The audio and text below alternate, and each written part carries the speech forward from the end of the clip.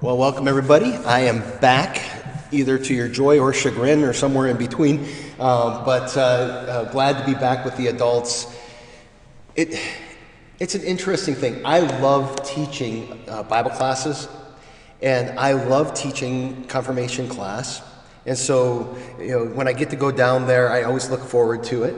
And by the time I'm done with that term, I'm really ready to be done with them and be back up here with the adults. It is a very different experience. We have just great kids, but the engagement's different.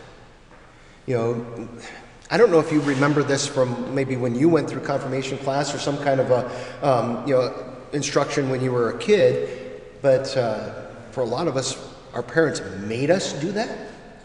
Nobody's making you be here this morning. And so there's this voluntary nature to being present, and this is something that you want. And that brings a different attitude to how people approach Bible study. And that's a beautiful thing, and I appreciate it very much. So let's pray, and we'll get started. Lord God, Heavenly Father, we thank and praise you that we can be here today, and I thank and praise you for the people who are gathered here, and I pray that your Spirit would rest upon us as we study your word, and that you would help us to grow in the faith. We pray it in Jesus' name. Amen. So it's been a few months since I've been in here, and the last time I was here, I did start Romans chapter 14, but I suspect that you don't remember anything that we talked about that day. And that's okay, because the only reason that I do is because I still have the sheet with the notes on them. And so what you have in front of you incorporates a lot of that, not all of it. And it also has some additional bits and pieces that I did not have on the other one. So if you're like, I remember everything that you said that day, first of all, you're probably lying, but second of all, there will be some new stuff, and I hope that we will get a little bit further than we did last time, and finish out at least these first 12 verses. So, but even before that, it's good to remember that as we've gone through the book of Romans, there is a major overarching theme, and that is the righteousness of God. Justification is another very important theme through the book. We talk a lot about grace. We talk about the law. We talk about the gospel. We talk about the relationship between Jew and Gentile. That's a big part of that last part of the book that we're reading right now.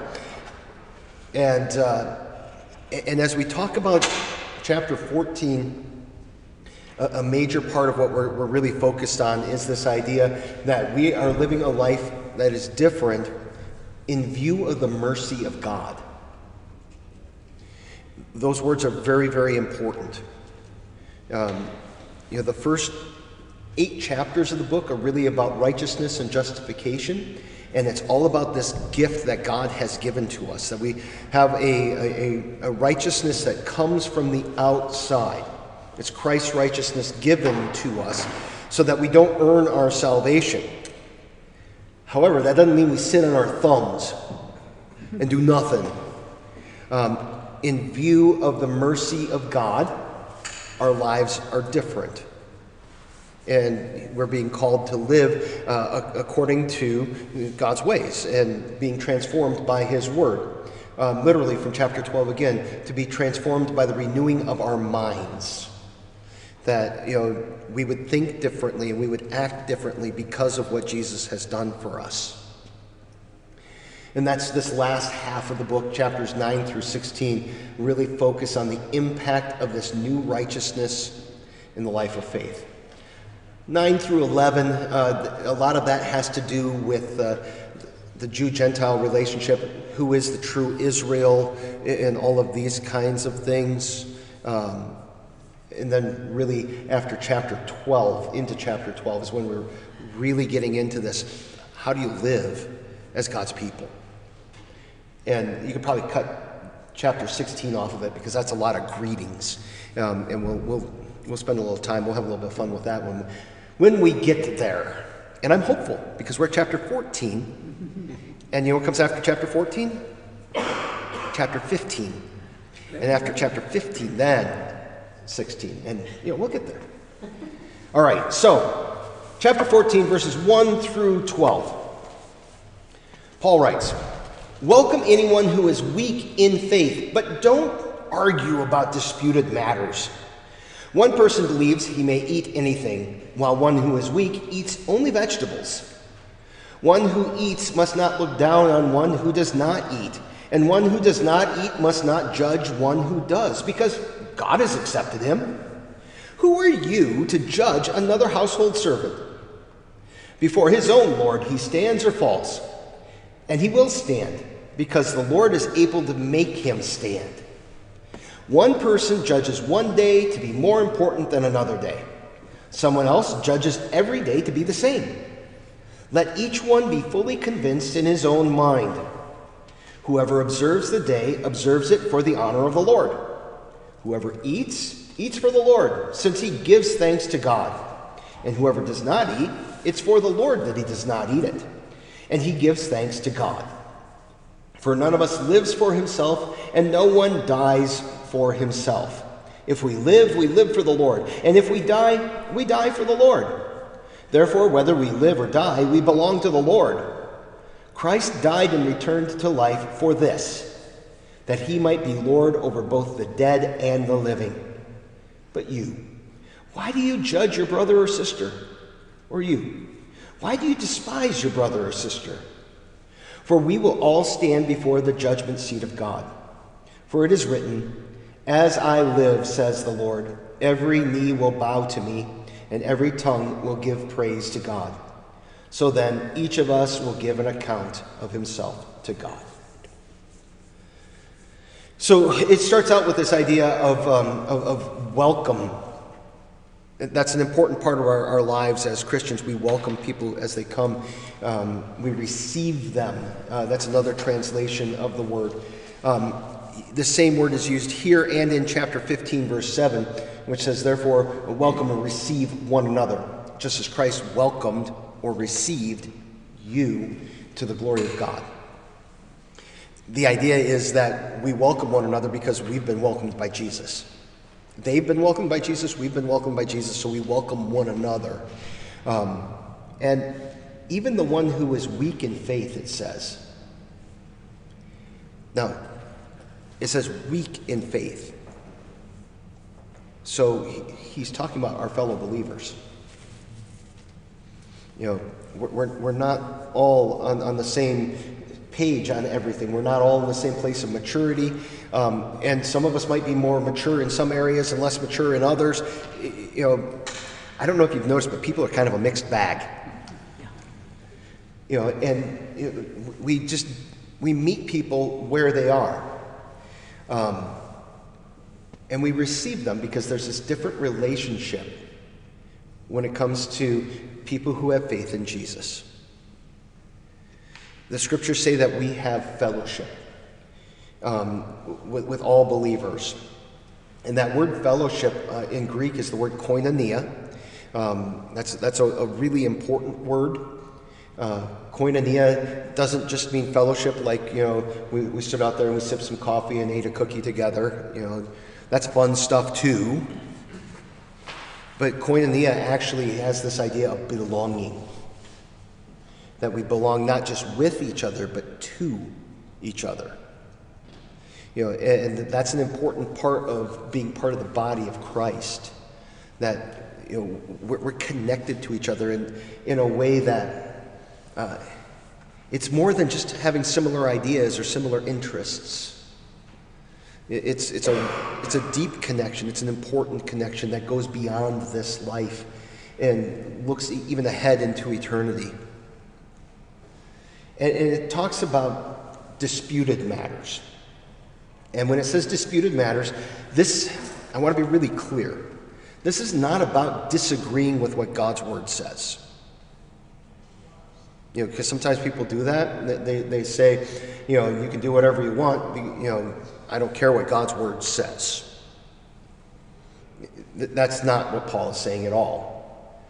But he is talking about there are things, even within the faith, that there's a range of responses that are good and godly if they're done in faith and they're handled with grace.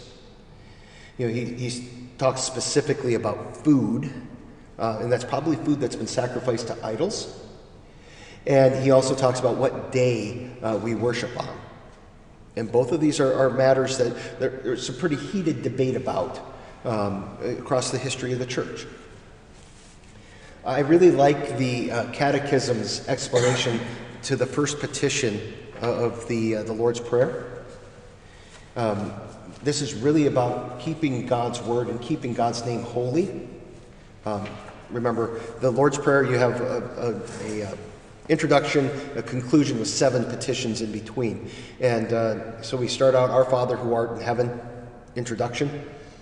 Hallowed be thy name. So how do we keep God's name holy is what's being asked here. And it says that God's name is kept holy when the word of God is taught in its truth and purity, and we as the children of God also lead holy lives according to it. Help us to do this, dear Father in heaven. But anyone who teaches or lives contrary to God's word profanes the name of God among us.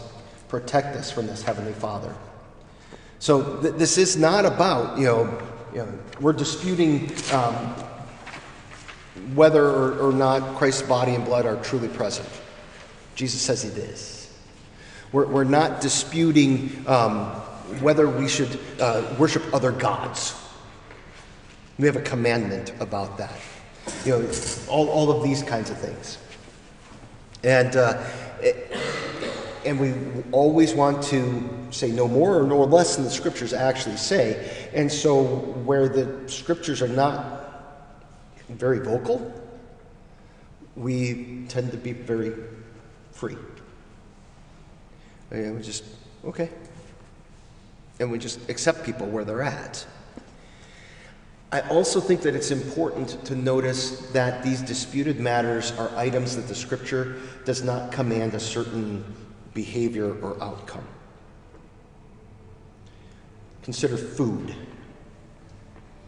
Did the Jewish people have some very strict and well-defined issues around food?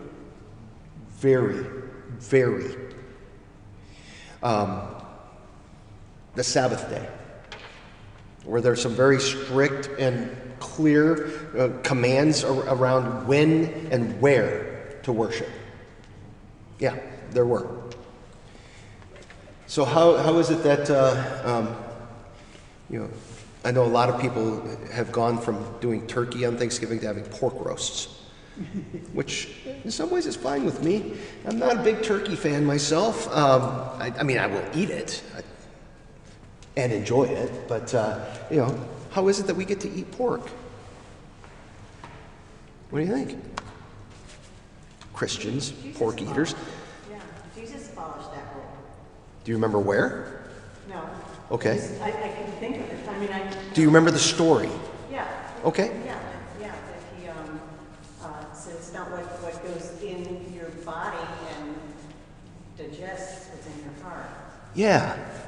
So in Mark chapter 7, we read about Jesus going through the grain fields with his disciples, and his disciples are picking grain and rubbing it together to get the chaff off it, and they're eating the kernels. Apparently this is work. Just rubbing your hands together. The Pharisees considered that to be work, and that therefore they were unclean hands that were doing this. And Jesus says what goes into the body passes through. And Mark has a note in there that says, in saying this, he declares all food clean. He takes what once was and he sets it aside.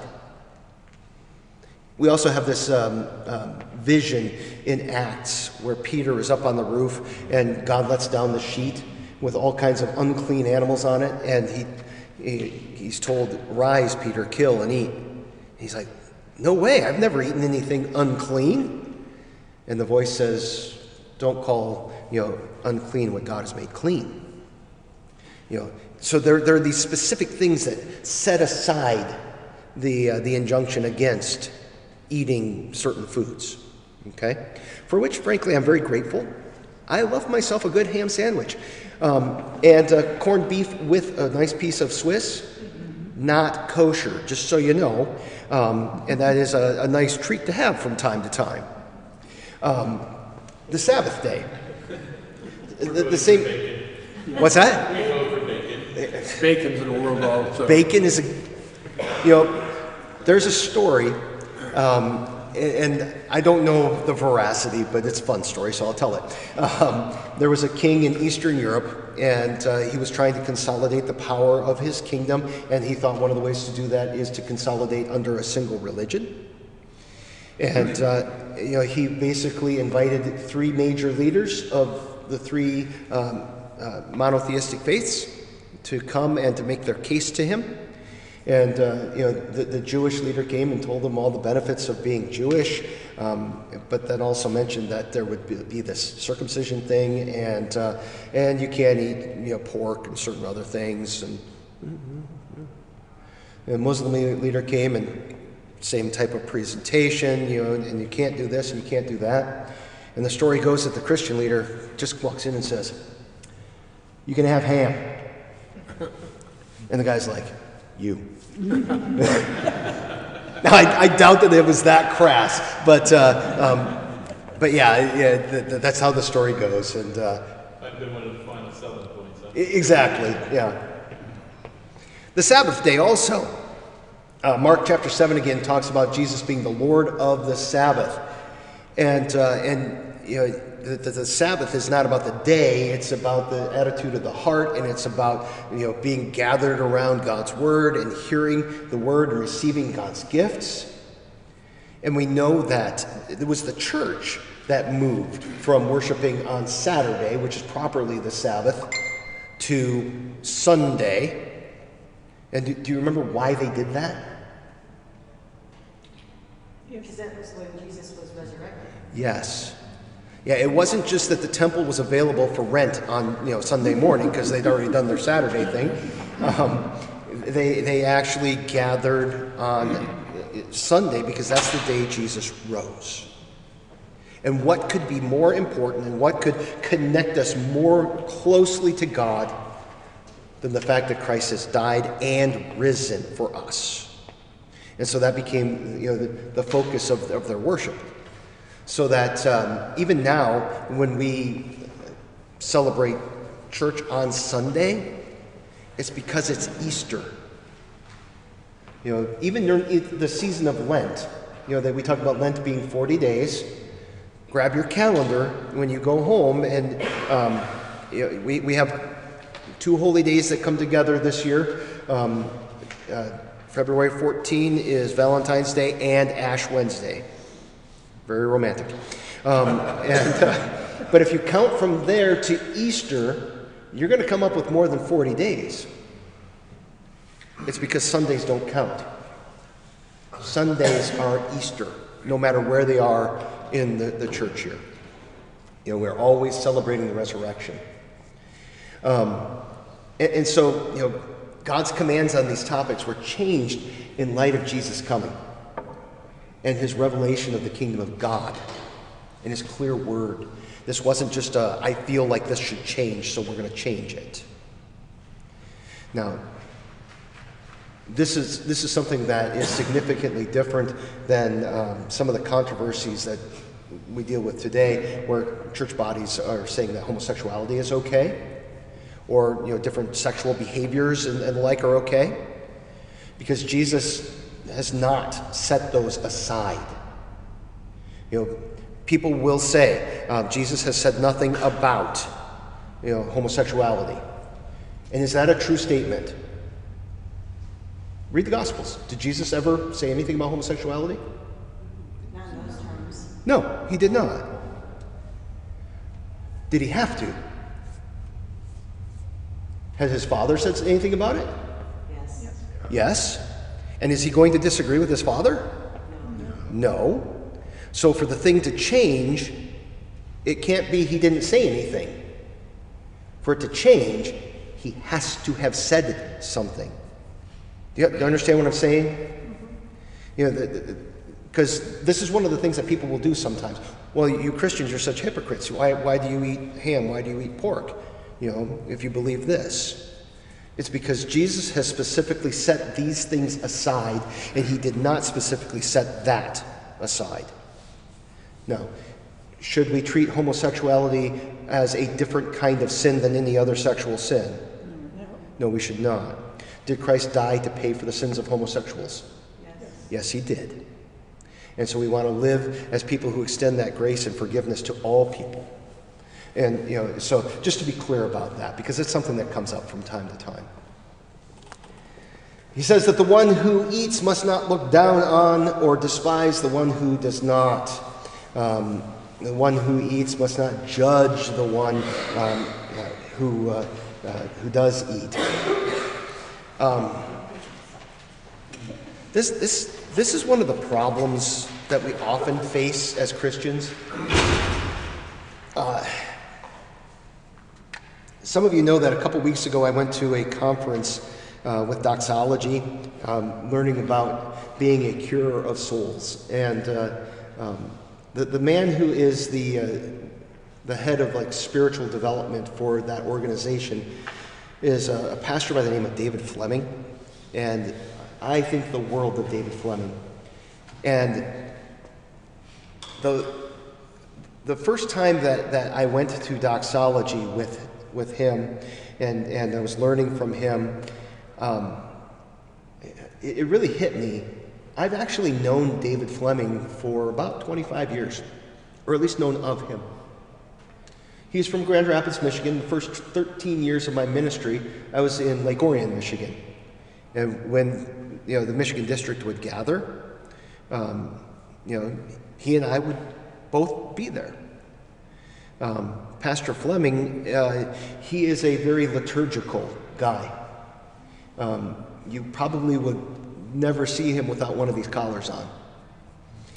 I get to a context where there's other pastors, and I'm just like, get me in a t-shirt and jeans. I don't need to, show my bona fides. I don't care to be impressive because I'm not, and all of these types of things.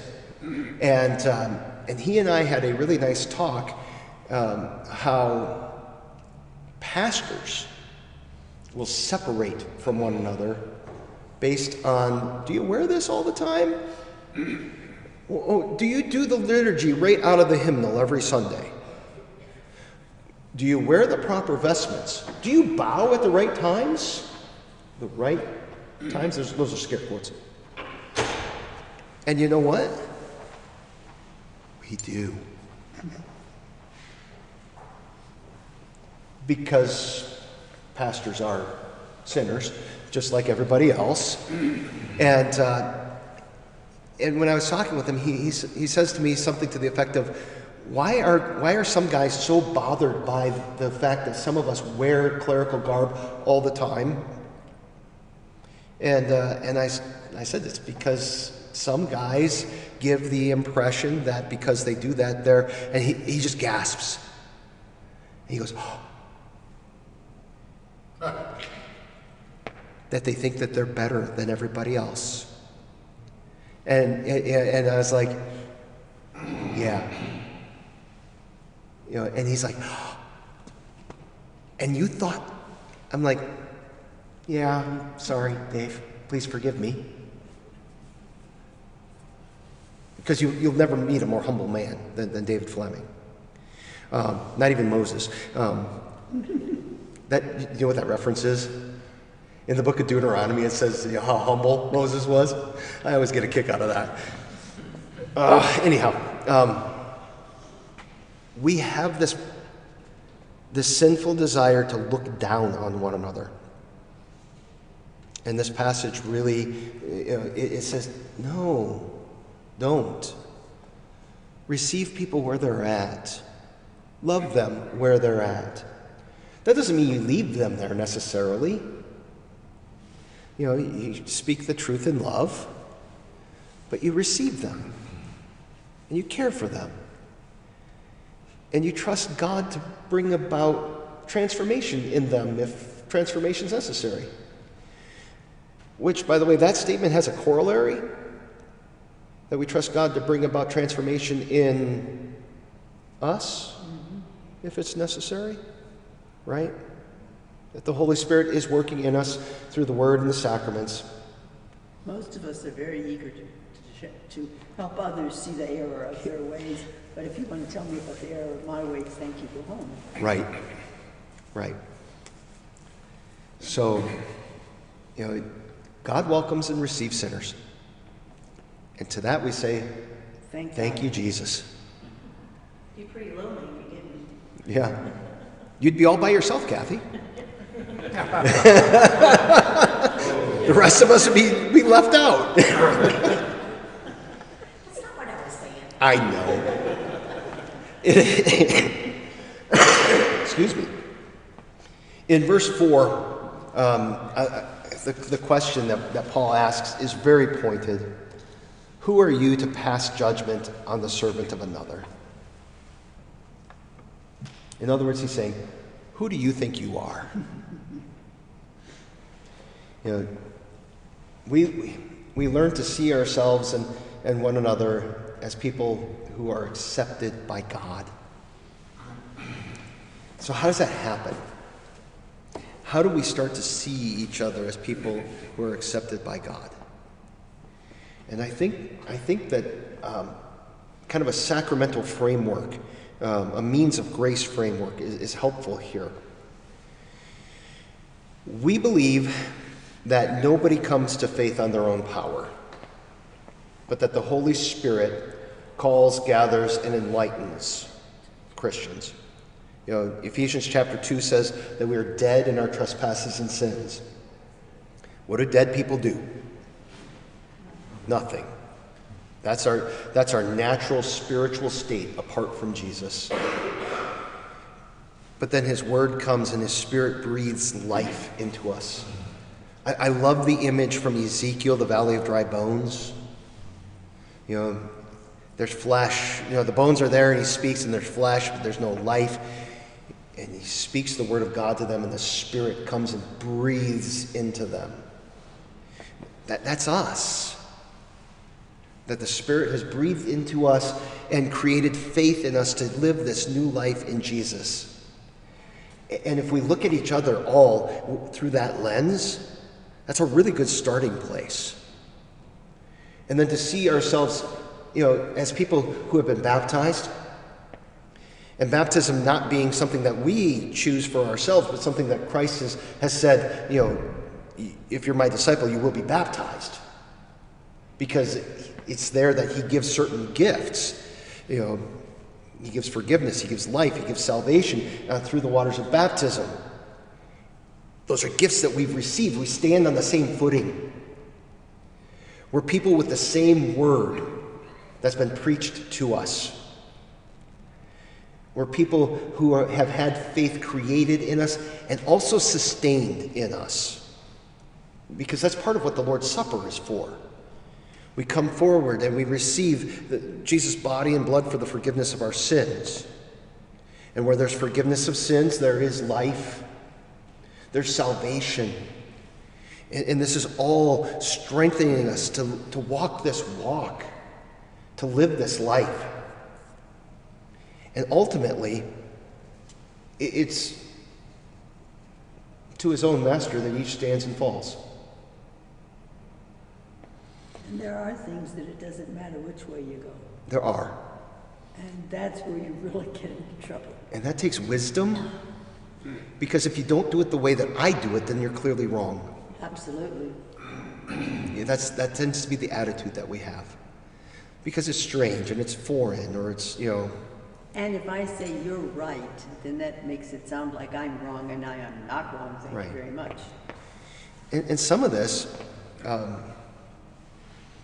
is very, very cultural. Mm-hmm. I've been on several mission trips to Haiti. Haiti is a African, population largely. Very, very few European people, European descent remain there. They're almost all slaves, and the descendants of slaves. and a little bit of descendants from some of the indigenous people that were there. And frankly, they've been intermarried, and children. It's the whole mix is there. There's a woman down there, and if you looked at her profile like a silhouette, she looks like a very, very pretty French woman, and her skin is about as dark as you can imagine. Somewhere in her ancestry, there's some French there, but you have this nation that you have this Caribbean vibe about it, this African culture that has influenced this European culture that has influenced it, and we, at least in the Missouri Synod, are these German Lutherans, and some of their pastors came up to Concordia Fort Wayne, and they were trained there. And some of them, they went back and they incorporated the doctrine into the culture. So they would sing songs to melodies that were very Caribbean. And the first pastor that I knew down there, he was of that mold. And you would go, and the worship services were very lively. I don't know if you've ever been to a revival or not, but I would put this right on the same level in terms of the energy and people dancing in the pews and everything. And here I am, I'm like, I'm not sure I'm comfortable with this. Which, at the end of the day, who cares if I'm comfortable with this, right? Because the Word of God is being proclaimed. And, and this is their church, not mine. That pastor died. And the pastor that replaced him is another Haitian pastor. And he was very heavily influenced by professors who said this is the right way to do worship. And so the next time I went down there, I sat through the worship service, and they were trying to sing these German hymns in French. And I recognized every piece of the liturgy, and I was right there with them. But it didn't feel right in the culture, if that makes sense. There are parts of our life that it doesn't matter. Now, I'm thinking about music now. Is there music that might be inappropriate, in a worship service? I think you could make an argument, yes. Because in a worship service you want music that helps to draw people together, that helps to proclaim God's word, has to be understandable, all of those kinds of things. But I think you could make an argument that some of the hymns that are in the hymnal are pretty hard to sing, and they are kind of hard to understand, even when we try to sing them together.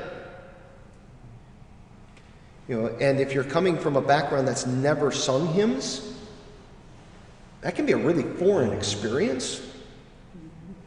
And just kind of thinking those things through and saying, I'm not going to put both my feet down too hard on this, because God's at work in this.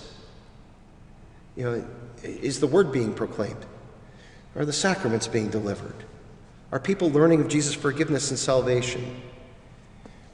Those are kind of at the heart of the matter, and then you can go out from there. And for my friends who are like, the liturgy is a rich history. It's a rich gift that has been passed on to us. I agree wholeheartedly. I would be very comfortable doing, right out of the hymnal every Sunday. I would be absolutely fine with that myself. But it's not the only way. It's time tested, and that's good. But it's also an outline. Are there other ways to confess your sins than the way that we do it every Sunday? The whole, if we say we have no sin, we deceive ourselves, and the truth is not in us. Yeah, do you have to say that every Sunday? No, but I have. Yeah. And the whole, I confess I have sinned in thought, word, and deed, and, You get me started, I can rattle it off. And there are benefits to that too, right? That is so ingrained. There are benefits to that. But are those the only words that we can use to confess sins? No. We stick pretty tight with the creeds because those have been passed down and those are statements that are clear. But there is an ancient song of the church called the Te Deum. And it's pretty much a confession of faith, and I would be pretty comfortable using that in the place of the creeds. It says all the right things. Maybe we could use it along with. And well, nobody has to give up anything. And we'll have our 4-hour worship service. And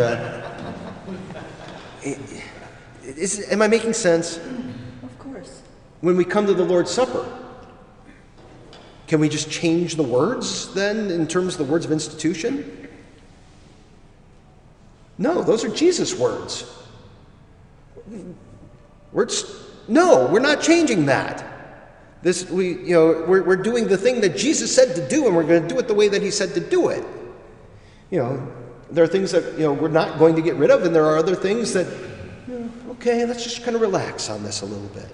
But then you get to the people who want to do it in the original language. Well, if you want that, I can. There's always something that complicates things. Yeah. Well, and frankly, there's translation that's involved too, even from English to English. In 1984, the Missouri Synod adopted a new hymnal. It's called Lutheran Worship. And they presented a modern translation of the Lord's Prayer and a modernized translation of the creeds.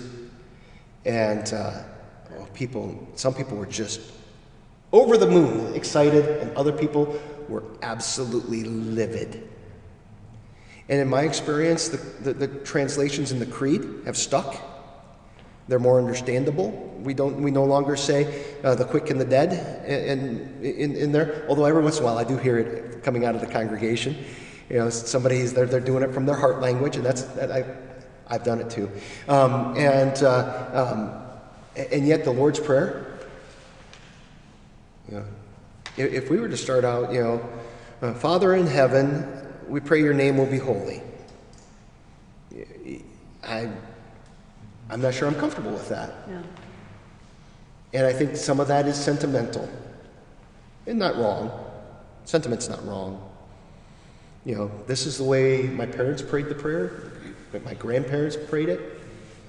And I prayed it for the first 75 years of my life. But to be honest, my great-grandparents probably did not. They probably did it in German. But there is like this heritage. And I think that that's important, to be connected to the saints that went before us. And the verse ends.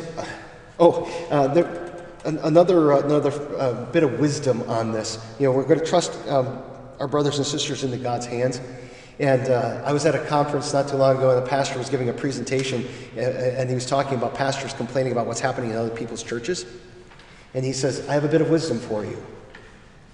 Not your circus, not your monkeys. There you go. And it really fits with this. It's kind of a mind your own business. Trust God is at work. It doesn't mean you don't care about what's happening there. It doesn't that you don't care about doctrine or any of those things. But it's saying that there are some things that there's some flexibility here and freedom. And ultimately, the Lord will be the one who establishes those of us who stand or fall. And that leaves a lot of room to be patient with our fellow believers who hold different views on matters for which God has never given clear instruction or command. There's freedom in the gospel. There are certain matters in which we should not bind people's consciences, but live in grace. I'll move on from there. So 7 and 8, we are the Lord's, we belong to the Lord, and so we strive to live to the Lord, not to ourselves.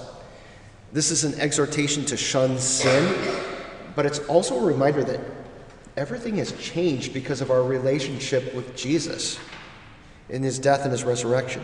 Our relationship to the world is genuinely different because of Jesus. Going back to that passage I've already cited from Romans chapter 12, in view of the mercies of God, because of the mercy that you have received from God, we're different. We're shaped by God and his word, not by the world. And he says, if we live, we live to the Lord, and if we die, we die to the Lord. Therefore, if we live or we die, we are the Lord's. We belong to him. Is the use of that possessive, the Lord's, important here? Why? We're his creation. Okay. We're his redeemed. Yeah. Yeah, so those are two ways that we belong to him. The fact that he created us, and not only did he create us, he redeemed us. I love that word redeem. It's an economic word, right? Buy back. I mean, we're also his servants, the people who are supposed to carry his message and his thoughts, his beliefs, the right way to live here on earth. Yeah. So there's a big connection. We're people who are marked with his name. What do they call people who follow Jesus? Christians. Yeah, what's the first few letters of that spell? Christ. We're followers of Jesus Christ. His name is on us in our baptism. We're fed by his body and blood. We are the Lord's. He takes possession of us. So when might we use this passage in ministering to others and even maybe to ourselves?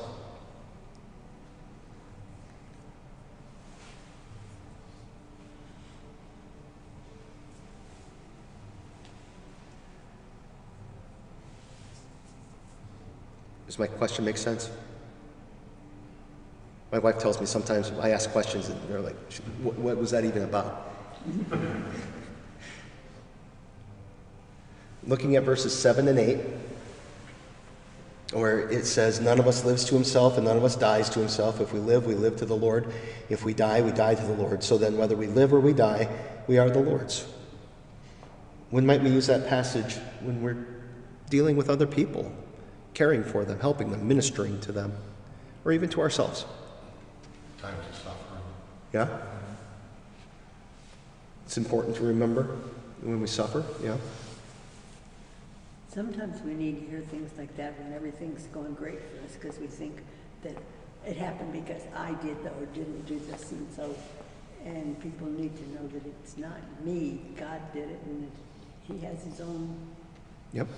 It can be a corrective. Yeah. Yep. What else? Think about my brother when he was dying. It's a win-win situation, Yep. which is that passage. Yeah.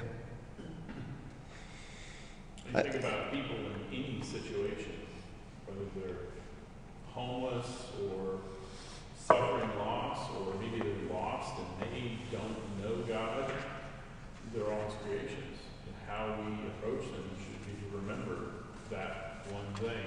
They have that grace, and we should be giving them that and taking that step forward to show that love. Yeah. And show the love. You don't start off with somebody preaching to them because it's meaningless to them. You have to live it, and somewhere along the line they're going to say, how do you do that? Why do you do that? And then you've got your opening. Yeah, that is one of the things I often think of when people will talk about evangelism strategies and such, which I think can be very helpful and useful. If you know what you're going, if you have a plan when you come and talk with people. But I also think that evangelism can be as simple as, we're having a beer together and you tell me about, something that's going on in your life, and I tell you about God's promises. And maybe even pray for you at that moment. That's a form of evangelism too. And I didn't have to do anything to bring it about. And that's one of the things I love about that style of evangelism. is because it usually meets people where they're at. It tends to be part of a relationship rather than, just... I'm not saying there's anything wrong with kind of a more controversial or confrontational, thank you. I speak for a living, words. A confrontational style of evangelism, that works for some people. For me, a lot of times, if I'm in a relationship with somebody and we have the opportunity to talk, that really, that's where I find those opportunities a lot. I want to think about this idea of if we live or we die, we belong to the Lord, also in terms of grieving. When somebody that we love has died. There's very much a feeling in this life that when somebody dies, they're gone. And in a sense, they're missing from our lives, right? But they're with the Lord. And do you know who else is with the Lord? You are. And there is an old tradition in the church, and this is, you heard the word tradition, right? So this is a not right or wrong thing. Where do you put the altar in the church? In the middle up front.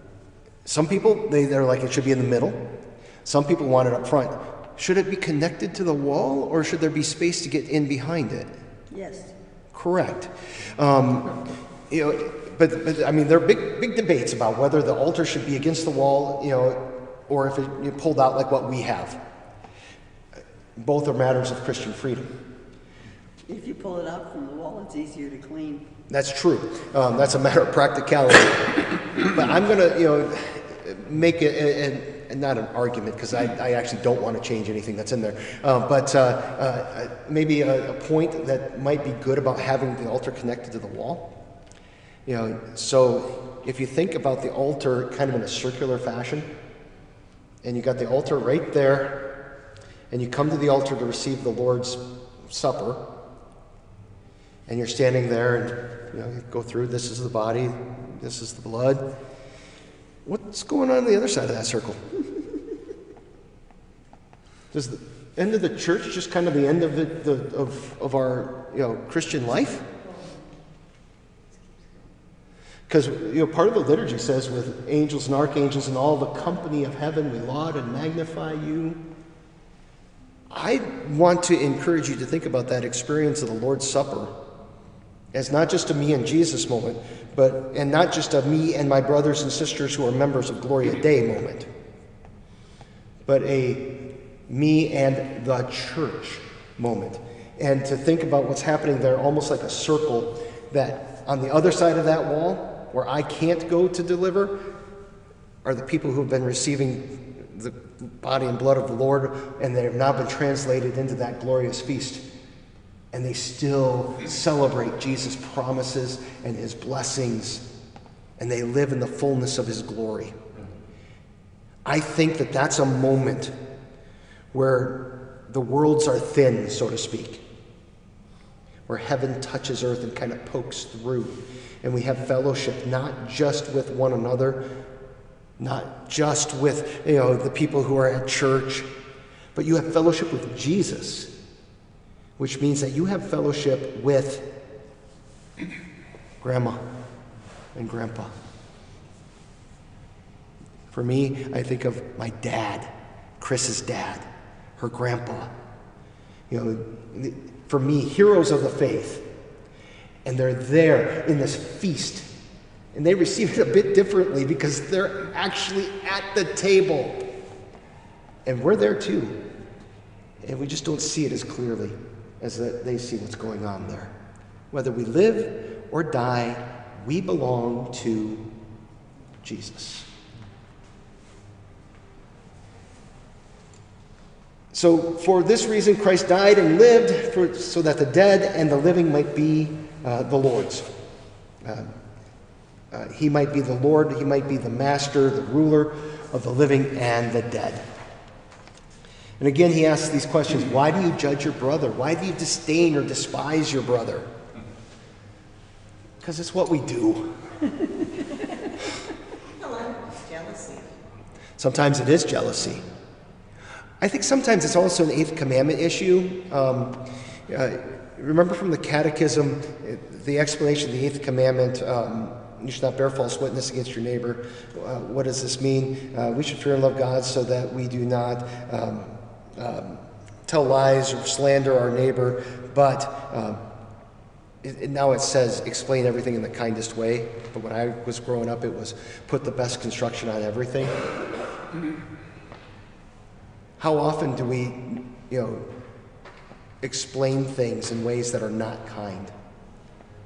What's wrong with that person? Why would they choose to do that? Are they messed up in the head or something?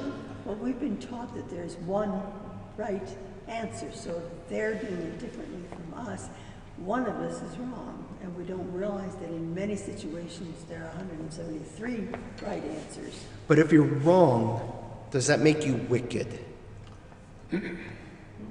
Not necessarily. No. And that's something that I think we do a lot. That we assign, like a moral inferiority to people. It's more fun. It is fun, Because actually. there's only one way they're doing it, and we think of all these other things they could have. There you go. So all of us will stand before the judgment seat of God.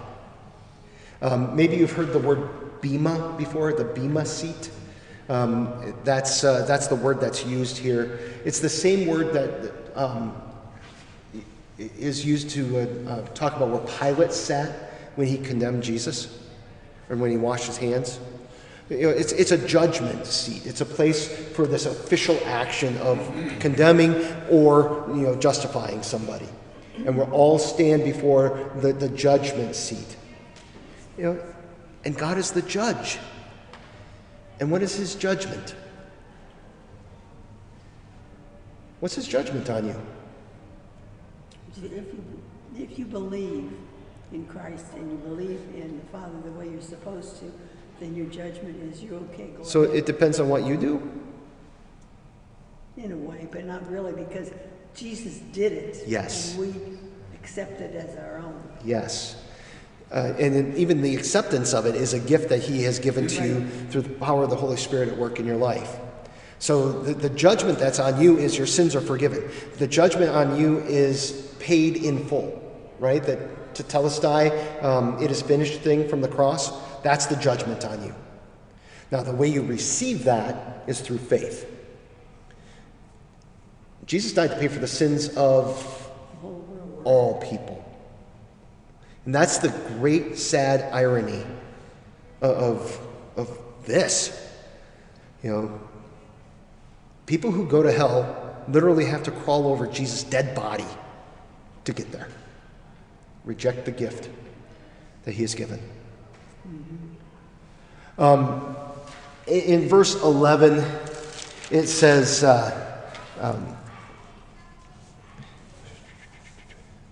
for it is written, as I live, says the Lord, every knee will bow to me and every tongue shall confess to God.